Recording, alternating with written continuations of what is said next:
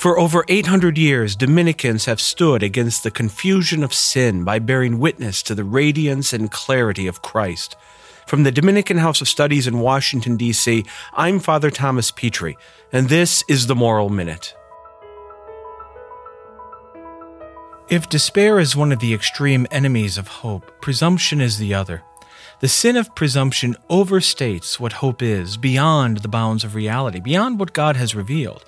God is mercy and love, it's true, and St. Thomas Aquinas says that God is always more ready to forgive than to condemn. Presumption counts too much on that, to the point of believing that God would never condemn me, or that there's nothing I could do to lose my relationship with God, because certainly He'll forgive me. But here's the thing. Hope prevents us from abusing our relationship with God because it grows in us a healthy fear of the Lord.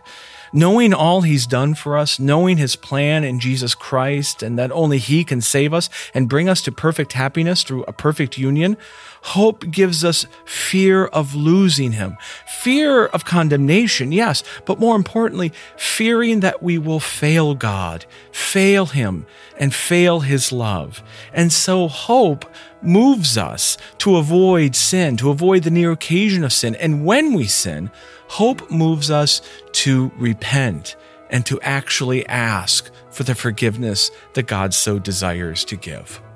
I'm Father Thomas Petrie, and this was the Moral Minute.